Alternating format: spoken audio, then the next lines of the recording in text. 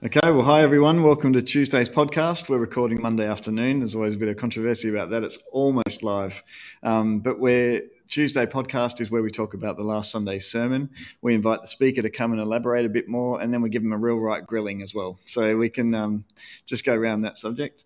But as we start, I'd like to acknowledge and pay our respect to the first Tasmanian peoples as traditional owners and custodians of the land we walk on. And we also pay respect to elders past, present and emerging, and for their care for country, land and seas over the past thousands of generations.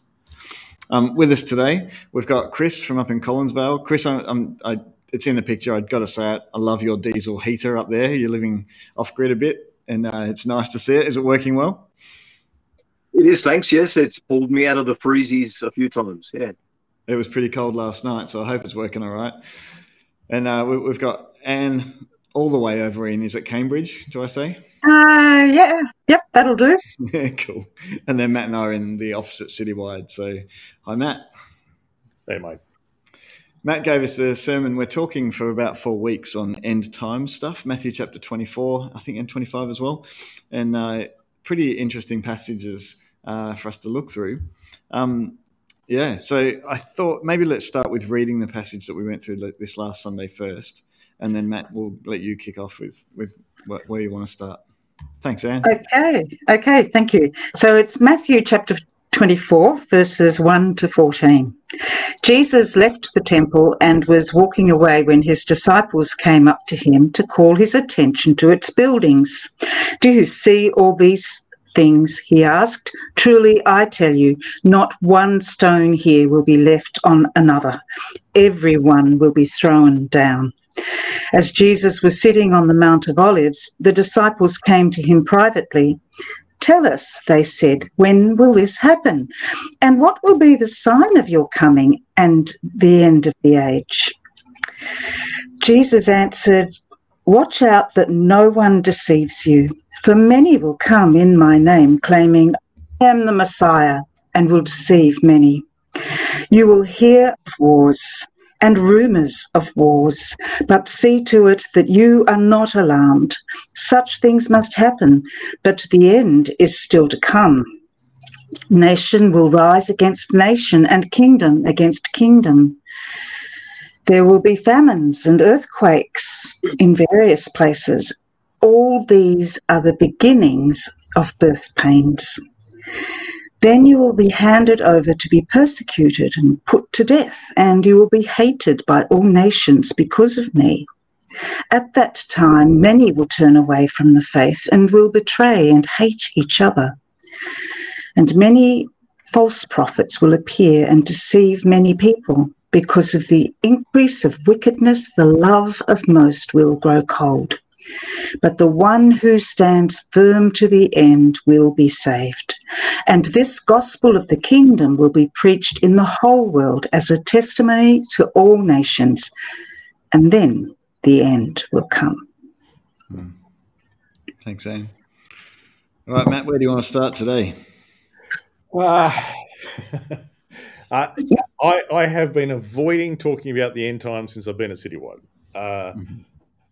Largely because, and this is part of why I'm pleased to have Chris here, I also was formed in the 80s and 90s and was part of a youth group culture at a time where people were reading a lot of Frank Peretti and This Present Darkness and all that sort of stuff and getting right into it. And it was just assumed that the end time, everybody had a clear picture of what the end times would be.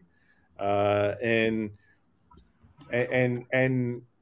there was certainly for me a feeling of fear associated with the end times, and it was a kind of and it was interesting when I started talking about this and talking with Leanne about it, my wife. She said she actually became a Christian after watching this movie, The Thief in the Night, because she was so scared about being left behind. And so there's this funny fear-based thing associated with the end times that I actually think is dangerous. And one of the things that, one of the funny theologies that sort of emerged from that way of thinking is that people think that when Jesus is going to come back, but he's not going to be strong enough to defeat evil for a little bit. And so evil's going to fight back. And it's kind of like the Son of God is not going to be strong enough to deal with something. So either he's God or he's not. And if he's going to come back, everything else the Bible says death and evil were defeated on the cross. There's not some big. It's not something him coming back isn't something to be scared about. And I think it was really helpful for me. This is all background stuff before we even start talking about what we're talking about. Really helpful for me to understand that what we understood through the 80s and 90s of what the end times would be, were actually deeply influenced by a man by the name of John Nelson Darby, who was the founder of a big chunk of the Brethren movement. And from him and his teaching came the Scofield Reference Bible. I don't know if you've come across the Scofield Reference Bible before, but there was a generation who were profoundly shaped. In fact, I think, here we go. Hang on, I'm just going to go over here. I still have the copy. Here is the Scofield Reference Bible. And this was a study Bible, and it had all these notes associated with it that people didn't understand were notes by Scofield, and they couldn't separate between them and the actual Bible. And they taught a particular vision of the end times that Tim LaHaye would go on and make a lot of money from with the Left Behind series and Frank Peretti. And this particular understanding of the end times is a comparatively recent invention of the Christian church. It was a comparative... the turn of the 19th to the 20th century was where that particular understanding of the end times came from. And so what I knew as I was getting up to talk, that there will be a mixture of people. Some people have just come to faith and have none of this history at all. But there'll be a bunch of people like me who've grown up in the church and for whom the Scofield Reference Bible isn't a new thing. That's like my aunt was given it for her Sunday school graduation. It was the standard reference text for many people for many, many years, and who were deeply shaped by that way of thinking, and who don't question their understanding of the end times. And so as we dive into Jesus' teaching, I knew that there's a whole lot of context we need to give, and we need to work out what is the Bible actually saying, and what is the context of what it's saying, and what is it not saying, and what's coming to it with a whole lot of prejudices. So I feel like that's the task as we do this, what it feels like a deep dive into the Bible. And it's kind of these two chapters we're dealing with. I think the chapter I'll be dealing with chapter 24, and then Anne and Dan and John will be dealing with the parables, that sort of the outworking of it in chapter 25. So that's all the background. Yeah, great. So before we go on, the story of Left Behind, I mean, the title just in itself is Left Behind, which invokes fear right from the start.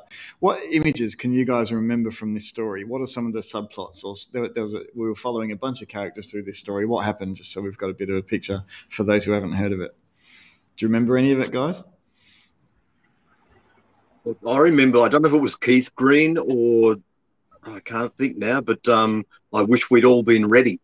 A man in white asleep in bed. He hears a noise and turns her head. He's gone. I wish we'd all been ready. I mean, so we had a lot of influences coming in from many different places that all seem to confirm the same picture. Yeah, I agree with that one, Chris. For me, like, I don't know if I actually watched Left Behind as the series, but I was kind of around and heard a lot of that stuff about the end times and Revelation and all of that. And at the end of the day, my thought was, well, what's really important here? And isn't it about living now in the present, as if it doesn't matter when, I'm ready no matter what, for however it looks and whenever it is. So, but at Keith Green with that song, yes, it was sort of what came to my mind then. And there was a story of a pastor who got left behind, who had lost his first love and something. So there was a story. There was a couple of pilots in a big jumbo jet, and both of them just disappeared, went to heaven or something. And this big plane came crashing to earth with all its passengers that weren't part of the rapture. So there's a couple of images I remember from my 13-year-old viewpoint. Yeah, pretty dramatic. And it's interesting because my family, my dad had a whole collection of Darby's books on the bookshelf. That was his main reading. He was actually the Bible prophecy teacher for the AOG Church in Victoria during this time. So he would tour all around Vic teaching this stuff. So it's pretty interesting, the millennial reign and the Antichrist and all this stuff. So all of a sudden, Matt, one point you brought out right at the start, which I think is right, is we've got the Bible and we can look at what Jesus and the early writers said, but then we've also got fiction that other people have written, and we would probably call it spiritual science fiction, where people are taking these ideas and actually inventing stories and narratives around it. I'm sure from their perspective, they're trying to elaborate and actually, not just make millions of bucks, but actually try and really get a message across. So Keith Green would be one of those. I would say he would have really been wanting to get the message across, heartfelt. Yeah. So, yeah. I think they all saw themselves as supportive of how they understood Scripture. And so we who were listening would go, okay, as far as I can remember my Bible, that accords with what I've read. So, I need to be very careful how I'm walking, Yeah, I don't know if I'm even going to get into it yet, but even the idea of the rapture is based on an understanding of a Greek word that is interesting, and there's and it's a fairly new and novel idea too in the Christian church. So much of this stuff this fellow called Darby came up with, a guy that most of us have never heard of, and then we're deeply shaped by this jolly Schofield reference Bible. By the way, if anyone's got one of these, they're great for history, but please don't trust it for your theology. And it was deeply shaping stuff, and I think we, as Christians, like Karl Barth says, you've got to read your newspaper and read the Bible, but interpret the newspaper from the context of the Bible. But I also think we need to read the cultural history of the church and understand what are the forces that shape the church. So we need to understand our society's culture. We need to understand the culture of the church. And this is one of those areas where there's been huge cultural forces that have shaped those of us particularly who were in youth groups or around the church in the 80s and 90s, maybe in the 90s. That the big cultural forces were probably more the purity culture stuff, which it was more to do with sexual stuff. But in the 80s, it was more to do with end times, that kind of. I think that might be true to say.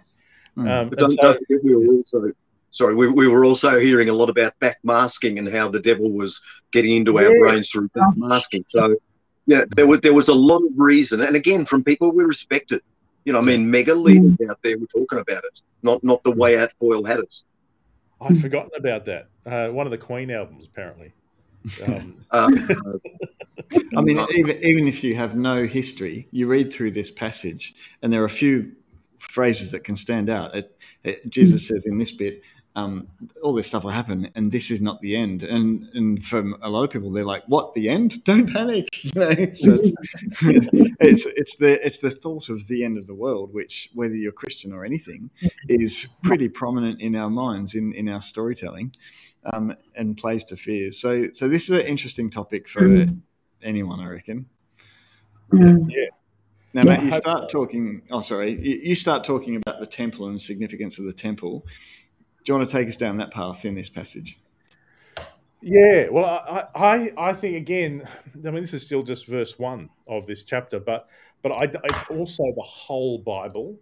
It's the story of the whole Bible, and I think one of the mistakes through the 80s, 90s was we tended to look for verses and base our theology on verses rather than the context of the whole Bible. And it's I said on Sunday, it's not possible to overstate the significance of the temple for Jewish people, and it's important for us to understand the temple. Because we don't really have a point of reference. We think temple, I guess that's like church. I guess it's like, but it's not. It's this massive part, like it's an incredible incredible, not archaeological, but architectural place. Like it looked incredible, but it was from the story of the Bible where it fits in is Genesis 1 and 2. God wants to have God lives in relationship with people. Genesis 3. We decide that we want to go our own way, but God still has this heart. He wants to dwell with people, and He actually sets aside people for His name as part of the. And He says, "I want a place for my name to dwell." And one of the things I pointed out, and I'd love to do more work unpacking this because I think this is a key part of the Bible we often miss. The part of the Old Testament most quoted by the Old Testament is Exodus 34, where God reveals His nature, which is also His name. And Exodus 34, where God's glory passes in front of Moses, He reveals His name, and He says, "It is the Lord, the compassionate, the gracious God, slow to anger, abounding in." I forget exactly, but basically, you see God's mercy and His compassion, this beautiful stuff. But you also see this awkward part that we don't like to talk about, where He says, "I will not leave the guilty unpunished, but will punish the people of the third and fourth generation." And both of those things, the beautiful mercy and compassion and the scary justice, are both part of who God is, and that's His revelation of His glory or His name. And He's looking for a place for this glory, this name to dwell, and that becomes initially the tabernacle or the temple, and the temple, from a Jewish perspective, is this place where God dwells, the intersection between heaven and earth. And one of the things that many people have read their Bibles for a while realize that there was a time where Babylon comes, and this sad time as the temple is destroyed, and Daniel and his mates are led off to Babylon, and after that the Persians, the Medes and the Persians come and beat Babylon and release the people to go back, and then we have the story of Nehemiah and Haggai and those guys kind of rebuilding the temple and rebuilding Jerusalem. But before Babylon comes, Ezekiel has this vision of the glory of God, that place where God dwells, that His presence leaving the temple. And there's this really sad picture in Ezekiel of the glory lifting and going out. But you Ichabod. never, although, pardon? Ichabod. Yeah. Yes, that's right. And the there's this. Then they rebuild a temple, and apparently it's a smaller one and not as exciting, and so people get upset and whatever. And then down the track, Herod wipes out that little one they built and builds an incredible one that is like the size of 24 soccer stadiums. Like, oh, there we go. This is a bit of a picture, but hard to describe the scale of that. I think from memory it was like 30 meters high. Like I might be wrong on that, but it's like it's MCG kind of territory. That's the kind of like you get. So for those who are listening, you've got no idea what's going on. We've got some pictures of the temple coming up.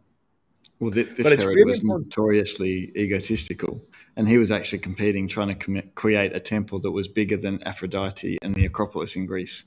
So if you can picture those temples, he's actually trying to create something that's better than those, that's more brilliant than those. So this is Herod's pride and joy through his reign of creating this. It took 47 years to create, I think. Yeah. Well, yeah, actually, we put in John, we actually get the where Jesus says, "I'm going to tear it down," and it says they say 46 years to build it, and the important thing from a understanding the whole story of the Bible perspective is you've got this incredible building that the disciples are pointing out, but there is no record of God's glory ever coming back to this temple. What do you mean by that, Matt? Well,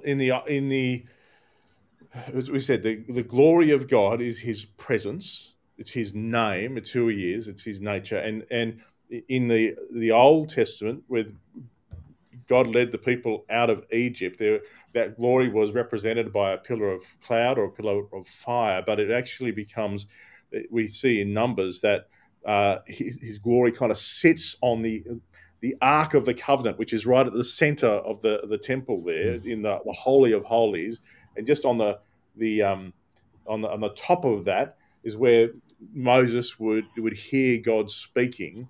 And so it was this place where you would go and interact. Moses would go and interact with God. The people of Israel would come and interact with God. And when Solomon dedicated the temple, it filled with a cloud, and there's this felt experience of the presence of God descending on the temple, and that never happened with the second temple. And so the Jewish people continued to feel in exile from God and they were waiting for the glory to return. They were also waiting for a Messiah to come and save them. It never occurred to them that those two things would be the same thing. But in John, John gives us incredible little text, John 1:14, as John introduces Jesus. The other Gospels tell the story of Jesus being born or whatever. John goes straight to the theology. And in John 1:14, he says, "The Word, Jesus, became flesh and made His dwelling among us." And the word there for dwelling is literally the word tabernacle. And we have seen His glory, the glory of the one and only Son who came from the Father, full of grace and truth. And so you see this, if glory is God's justice and mercy and compassion. It's His grace and His truth. And there's this remarkable moment as Jesus comes to the temple. The glory of God is returning to the temple in the form of a Jewish man, and this is not what people were expecting. It is, and Jesus is the representation of God's glory on earth. He is the intersection. He becomes the intersection between heaven and earth, and he tells them, this is why it's so offensive for the Jewish people. He says, "Tear down this temple and I'll build it again in 3 days." And he's talking about himself. He's saying He is the temple, and he tells the Pharisees, "Don't you realize something greater than the temple is here?" And interestingly enough, when He was crucified, that's what they mocked Him with. "No, you said you could build that temple, rebuild it, and here you are. What are you going to do about it?" Yeah. And what we are told in I think it's 2 or 3 of the Gospels is at the moment of death, the curtain separates between the Holy of Holies and the holy place. Mm. And from the bottom. Curtain, what was that? From the bottom. From the top to the bottom. Yeah. And they're kind of saying, okay, the barrier's gone. The barrier's gone. And what Jesus is doing here, and this is why this is Matthew 24 is so, and what He's saying, all these different things, He's pronouncing judgment on the temple. And He's saying this temple is going to be destroyed. This temple that you're all so fond of, this isn't the main game. I am the main game. And then the scary bit is He then sends His Holy Spirit, and He actually prays for us. He says, "I've given them the glory that you gave me, that they might be one, Father, as you and I are one, so that the world may know and so that you sent me. And so we then, as followers of Jesus, become the point of intersection between heaven and earth. It's kind of become our ambassadors of this kingdom. And I felt a bit of tension on Sunday because all that I've just said, there's a whole lot in and behind everything I've just said, and I could talk for another 50 minutes on any one of those verses. But this is the story of the whole Bible, and that this whole thing of God dwelling with people. We're now in this phase where the church is meant to be the representation for the world, but we're going to get to the end of the book. The Bible starts with the first two chapters where God dwells with people, and it ends with the last two chapters in Revelation, where there is a new heavens and a new earth, and we don't need a son because Jesus himself is the Son. Jesus, we all get to hang out with God all the time, and this is the amazing future we're looking forward to. But it is I think that often people who got into the Left Behind series and stuff missed this bigger context, and there was a lot being placed on single verses in Revelation, or there's a little bit in Thessalonians and other places where people lean in heavily, but miss this incredible context and understand the profound nature of what Jesus is saying about the temple. And I'll shut up at that point because I feel like I've just been talking for a fair bit. I know there's a lot in it. What a rant. Well, just one little parallel there, which some people don't draw immediately. You mentioned on Sunday how glory in that context is translated weight, is actually weight, heaviness, mass, in a very almost physical sense. And of course, we remember in the Temple of Ezekiel, people were just flattened. They could not remain standing. And if you also just had that little picture of the Mount of Transfiguration, where he only had his three closest, again, their eyes were heavy with sleep. That wasn't sleep. That was, again, being overwhelmed by that little bit of glory. So there are little flashes of it in there. Yeah. And I really like the imagery of in the first tabernacle with the pillar of cloud, a pillar of fire, and then, like you say, at the Transfiguration where Moses and Elijah turn up, and that you see this radiant glory again. But the bit at Pentecost that I get most excited about with this image is that the Holy Spirit comes like a wind, but then everyone has these little tongues of fire above their head. Now, I would call that a pillar of fire.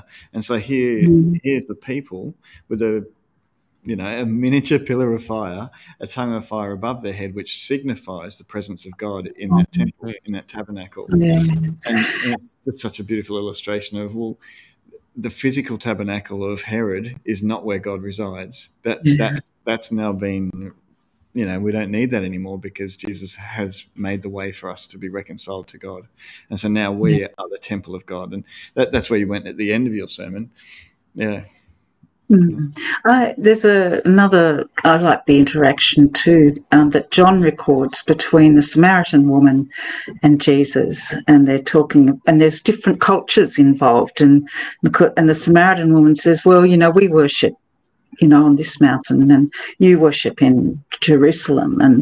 And so there's an awareness of the differences. And then Jesus says, yet there is a time coming and has come when the true worshippers will worship the Father in the Spirit and in truth, for they are the kind of worshippers the Father seeks.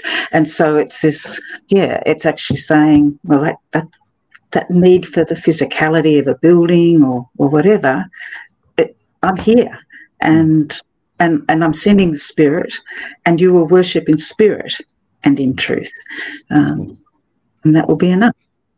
Yeah, and I think what I love is in hearing you all talk is as you get onto this, you start to see different bits of the Bible differently. Like all of a sudden, there's a weight to the whole Bible, the whole story of the Bible.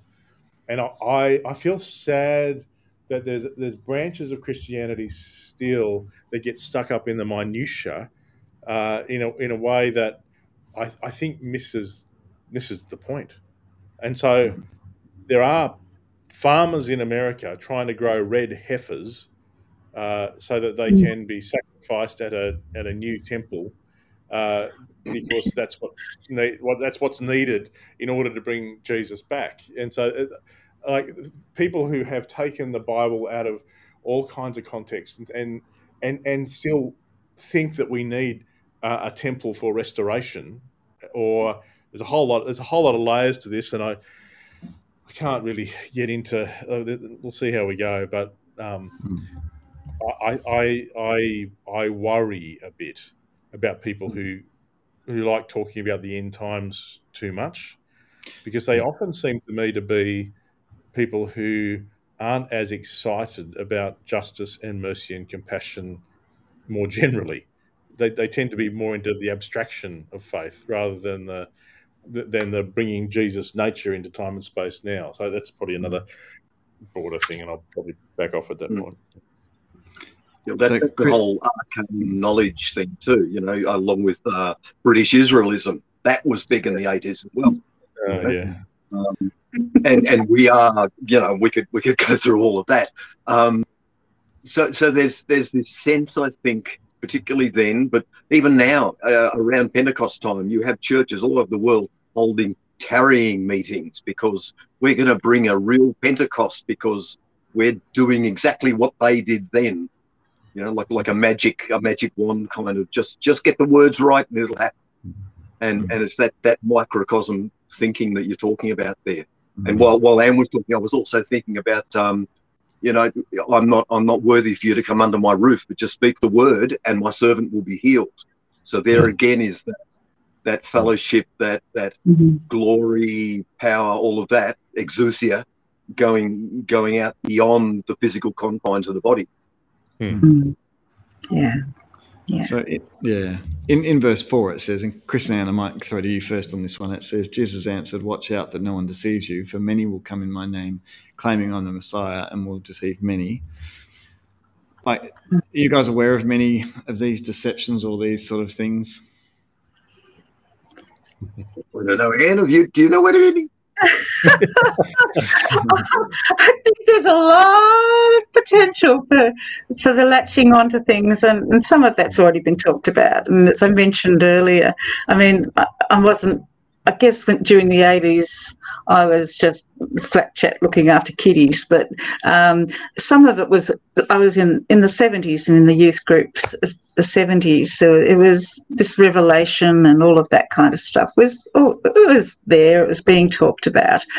And as I said, for me, I thought, well, I can get confused by the details because some of it's really quite, already, it's all a bit obtuse, I guess, from my way of thinking. But and then I'm thinking, well, at the end of the day, what's really important here?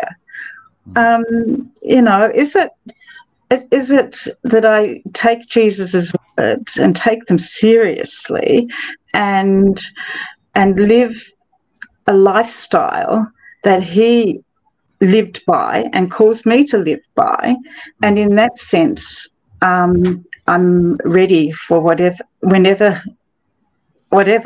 whether that is my death occurring before whatever this looks like, or whether I'm here whenever it comes, whatever it looks like. At the end of the day, is Jesus the way, the truth, and the life for me? But you're an elder.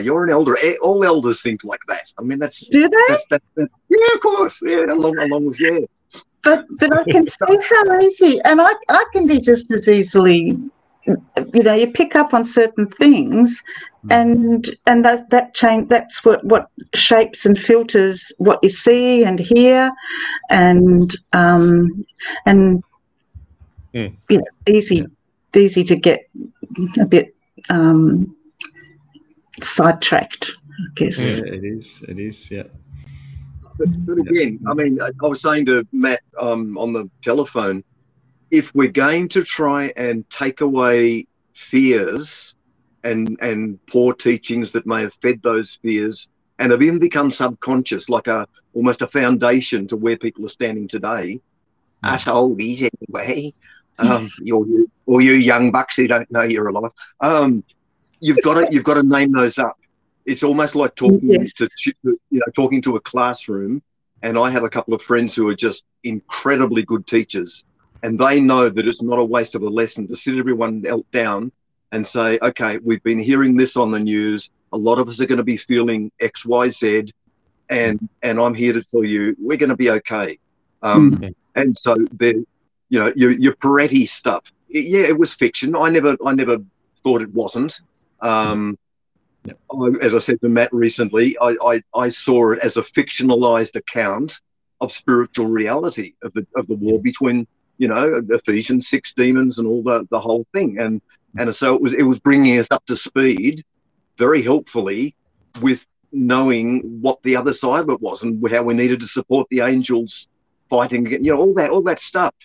So if there's fear that's been sown in there, which there was, because there was, it was coming out of the 60s, and apart from Keith Green, it was the hippie era.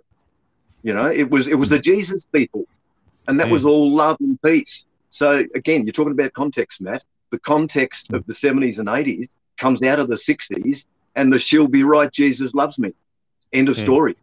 And so the pendulum swung towards, okay, let's get a bit serious here. Jesus was also a judge. Look at him in Revelation 1, I think it is, with the sash of the judge. He's not being a nice little lamb there. He's there to judge the wicked. And so that was the pendulum that we went through in that decade and a half. And so anyone from there who's been influenced by that need to have those named up and actualized in the gospel you want to preach today. That would be my take. Yeah, absolutely. I in that conversation with Chris, I was saying my concern is that when Bill Bright codified the 4 spiritual laws, which, for those listening, if you've never heard of that, don't worry about it. But for many others, that picture is the picture of, that's what the gospel is. The gospel is the 4 spiritual laws, and it's really not. The gospel is much bigger than the 4 spiritual laws. The gospel is that Jesus is Lord of everything, including you. There's a whole, and I'd love to get more into that, but the danger with even the left behind approach to theology is we framed a gospel around meeting my needs for eternal security rather than getting to know Jesus and his character. And so it was a gospel based out of fear that said, do you know where you're going when you die? In fact, in my Bible, I've got a tract from someone that says there's no fire escape in hell. And that's what they give to people. Chip Publications. Have we not all seen Chip Publications? There's another one. There were little comics that scared the hell out of people, literally. And so fear became the motivation for establishing a relationship with Jesus, which my guess is, as I read Jesus, and as I've related to him personally and taken the journey, I don't think he'd be wanting people to come to him out of fear. I don't think that's not the God I believe in, but it is, and it's not the God represented through Jesus on the pages of the Gospels. But we found that fear was a good motivator to help people cross a line. But that same gospel is why has led to what almost all pastors I talk to today, in all different contexts, saying we've got a discipleship crisis now, because people aren't. We weren't so focused on following Jesus. We were focused on keep people's bums on seats on a Sunday morning, and we actually had a whole philosophy called church growth, and we tried to actually grow the church because we found this stuff could work en masse, and we weren't actually helping people know what it means to love Jesus and follow Jesus and be disciples and apprentices. Sorry, the flip side of that was also start by getting to pray the sinner's prayer, and that drags them into heaven, and then you do the discipleship. That was the theory. So there Yes. was a genuine love for souls in the middle of that, says me Yeah. being his advocate. But, you know, there was more to it than just, oh, as long as I'm saved, I'm fine, you know, because I lived through that stuff. Yeah. Yep. Yes. And I think if I could just move on a little bit, but I agree. I think one of the things you brought out yesterday at the sermon on Sunday was really important, and that is that when Jesus said to his disciples, "It's not always going to be easy. In fact, if you're going to take the way of love, as I'm telling you, the way of love is, then it's going to be hard work. You're going to be taking up your cross, just like I'm taking up my cross, and." And so I think you brought that out really well, Nat, and about how, you know, you can think of like times of hardship and when people don't agree with you, and that reflects in hate and violence against the way you believe. That is something for the future, where in fact we need to be prepared that in the moment of living the love of Jesus, there will be resistance sometimes. It won't always be plain sailing. And when we were in the teaching team on Thursday, Dan, you talked about how that can be scary, you know, that idea of having to be prepared for persecution. Well, this and when let me just read a couple of the verses and then you can keep going in. Then it says in verse 9, then you'll be handed over to be persecuted and put to death, and you'll be hated by all nations because of me. And at the time, many will turn away from their faith and will betray and hate each other. Many false prophets will appear and deceive many people. Yeah. And he said, you know, stand firm. Many won't, but stand firm and be resolute. And I think that doesn't mean being fearful. It just means and I think we talked a bit about this verse, and I can't remember where it is, and I can't remember the wording exactly. But you know, when suffering brings strength. Strength gives us hope, and hope shows. No, I'll come back to that. Suffering brings strength. Strength gives us heart. Heart shows the hope we had at the start, which is not quite the right wording, but it is from a song that's based on those verses. And that to me is what Stand Firm is all about. You know. Yeah, that's actually a theme in the New Testament. It's mentioned a couple of times that in Peter and also in Romans 5, we rejoice in our sufferings because sufferings produce perseverance, character, Yeah, that's the one. Character, hope. That's Romans 5. And this is one of the things, I don't know if people got what I was saying, but many people read these verses as referring to a future that isn't here yet. That there's going to be what they call a tribulation, in where the people are going to be handed over and persecuted, where there's going to be false prophets. People will betray you and hand each other over to death. All this stuff is about a tribulation in the future. But the two things, Jesus bookends this discussion with where he says in Matthew 24, these are just the beginning of birth pains. And at the end of this, we'll get to it next week, he says, this generation will not pass away before this stuff happens.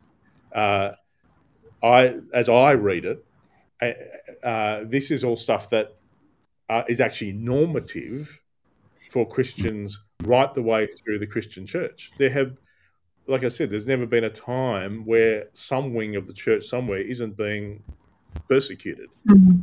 One of the things I did say is I think sometimes Christians are persecuted because of the way we act towards people in a way that doesn't represent Jesus well. And claiming that's persecution because of faith is a crock. That's not persecution because of dysfunction. And so if the Westboro Baptist Church people claim they're being persecuted for their faith and following Jesus, I think that I don't have words to describe how I feel about that, but it's not good. Like, I think they're seriously not representing Jesus well, and they should get a kick up the backside because they're not acting in a way that's loving. Anyway, my danger is I'll now act in a way that's not loving towards them. Where do the 3.5 years fit into that, Matt? Well, see, even the idea of 3.5 years depends how you read it. Some people have asked whether we get into Revelation or not. I don't know if I'm going to head down that path yet. But when it comes to numbers in the Bible and timing of things, and certainly Jewish literature is different to Western literature, and many of us have assumed a tribulation coming where Jesus is going to return but not quite defeat the devil, and somehow Satan's still going to have a day where he's going to do stuff. And so there's a whole reading of stuff that says that. My first problem with that is that it says that Jesus is a wimp and can't quite beat Satan, which is obviously, you read the rest of the Bible, that's a crock. But also, as you read these verses here in terms of a tribulation, I don't know. As I read the context, each one of these things are things that in the rest of the New Testament there is evidence that this is normative. So the idea that we'll be persecuted, well, that's actually said numerous times, and Paul says that, and Peter says that, and throughout the history of the church, the idea that there'll be false prophets. Well, I mentioned in passing, but in Acts, Paul says to the Ephesians, I know as soon as I go, false prophets are going to get into you guys in the Ephesians. This is going to be this is not new. And I said in passing again, a lot of the false prophets emerged around the time of the election, of the American elections, and a lot of I think, and a lot of them were proven to be false because what they said didn't happen.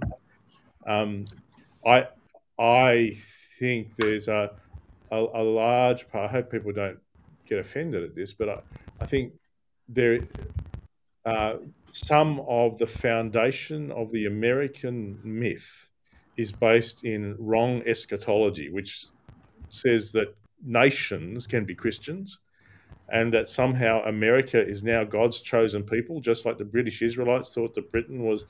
It's amazing how quickly nationalism and Christianity can get fused together, and that's toxic whenever it happens. So that's a whole other rant that I won't go down. But each one of these things, I can point you to different parts in the New Testament where it's clear, like as we said, like people falling away because of persecution. Jesus says in the parable of the sower that's going to be normal, that people have an emotional response to the gospel but don't let it go down deep and have roots in your heart. And as soon as tough times come, and he actually uses the word persecution, then you'll fall away. So I actually think, and I think it's backed up by the context and the rest of the Bible, that this isn't talking about these verses that we're talking about today aren't talking about a tribulation in future. They're just saying life is going to be difficult if you are going to represent my name, my justice, mercy, and compassion this side of eternity. There is a world that Jesus says is controlled by the prince of the powers of the air, by Satan, that will be anti-Christ. And funnily enough, a lot of people get caught up in the anti-Christ. Well, actually, the Bible teaches that many anti-Christs have already come. Like the people whose position is against Christ, is against his nature, are taking a position of anti-Christ. And a lot of language about anti-Christ gets focused. But I think it's and we get scared and worried about projectile vomit and all kinds of weird stuff. But I don't think we need to worry about that stuff. As Christians, our task is to worry about Jesus and representing him well, and his promise is he'll be with us. There'll be tough times, but he'll be with us. Yeah. one thought, just for balance again, because I'm old enough to have lived through it. We all saw the tribulation as a blessing, because it was, as Christians who hoped we were going to heaven, we saw it as a second chance for those that were not found to have faith to still scrape their burning backsides into heaven. They just had to get through that much at a time. And we never understood Jesus binding the devil for a time as him being a wimp. It was, again, his choice to postpone and give that extra time for those who thought they were Christians and weren't, to still prove their faith unto death. Just giving that little bit of historical perspective. That was, and I'm talking wide. I was in several different churches that time, over that time. So that was a very widespread understanding, both the post-trib and the pre-tribs. Yeah. Now, we probably don't have time to get into that more. I appreciate you coming there, Chris. It's an interesting one. I'm hoping that we tackle that a little bit more over the next few weeks. Yeah. I'd love to just say, Dan, your mic's playing up a bit, I think. Okay. Funny. Yeah. So it's. Well, just to finish off, if this works, what's the one thing you want people to take away with them? What's the one thing I want people to take away with them?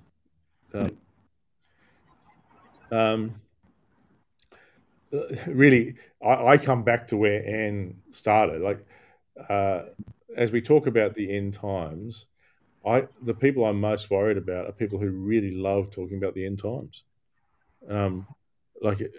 and people who get distracted by what's going to happen,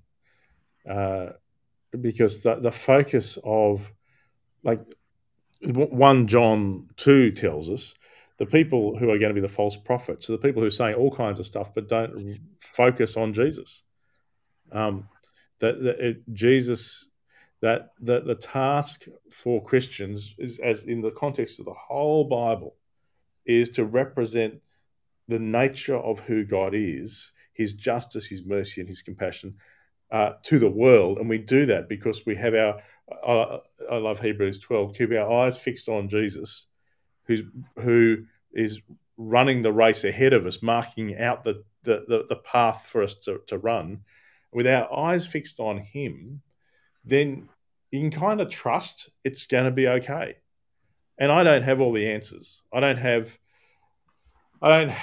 the answers of, what happens if people don't, believe the right things, or if, but ultimately what the Bible teaches is we can, that God is most clearly revealed in Jesus, and he's revealed as somebody who is a person of incredible love, but also justice, and that he will respect the will of every person. He doesn't force anybody into anything, and so ultimately it comes down to, and we're gonna get more into some of these more thorny questions as we go.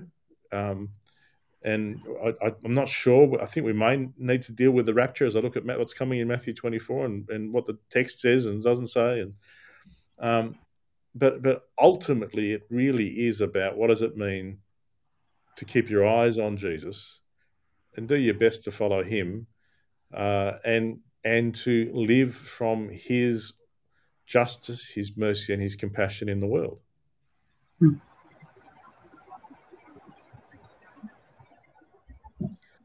I don't know, Anne and Chris, because have you got it for you guys? Have you got any takeaways? Go on, Anne. Oh, okay then. Well, I guess you started off by talking about the temple and the change of and Jesus, if you like, becoming, representing the glory of God and the interface between heaven and earth. I really liked that, and I think we shouldn't lose sight of that. But that's about relationship. That's about God wanting to dwell with those he made, and so I want to finish with the last words that Matthew has Jesus saying in that book, which is, all authority in heaven and on earth has been, present tense, given to me.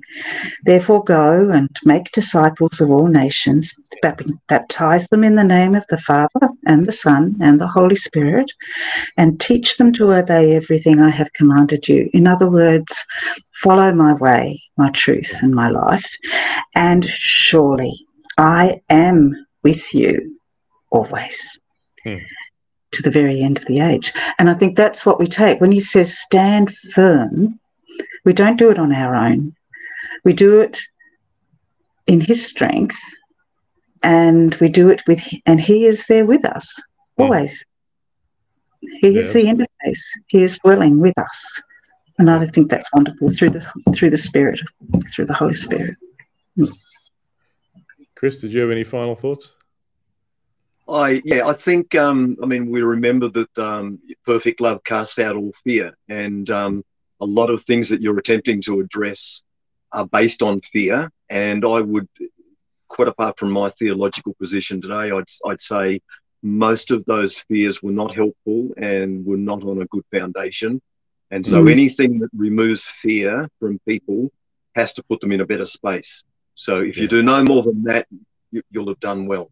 For the rest of it, it's one of those never-ending stories, isn't it?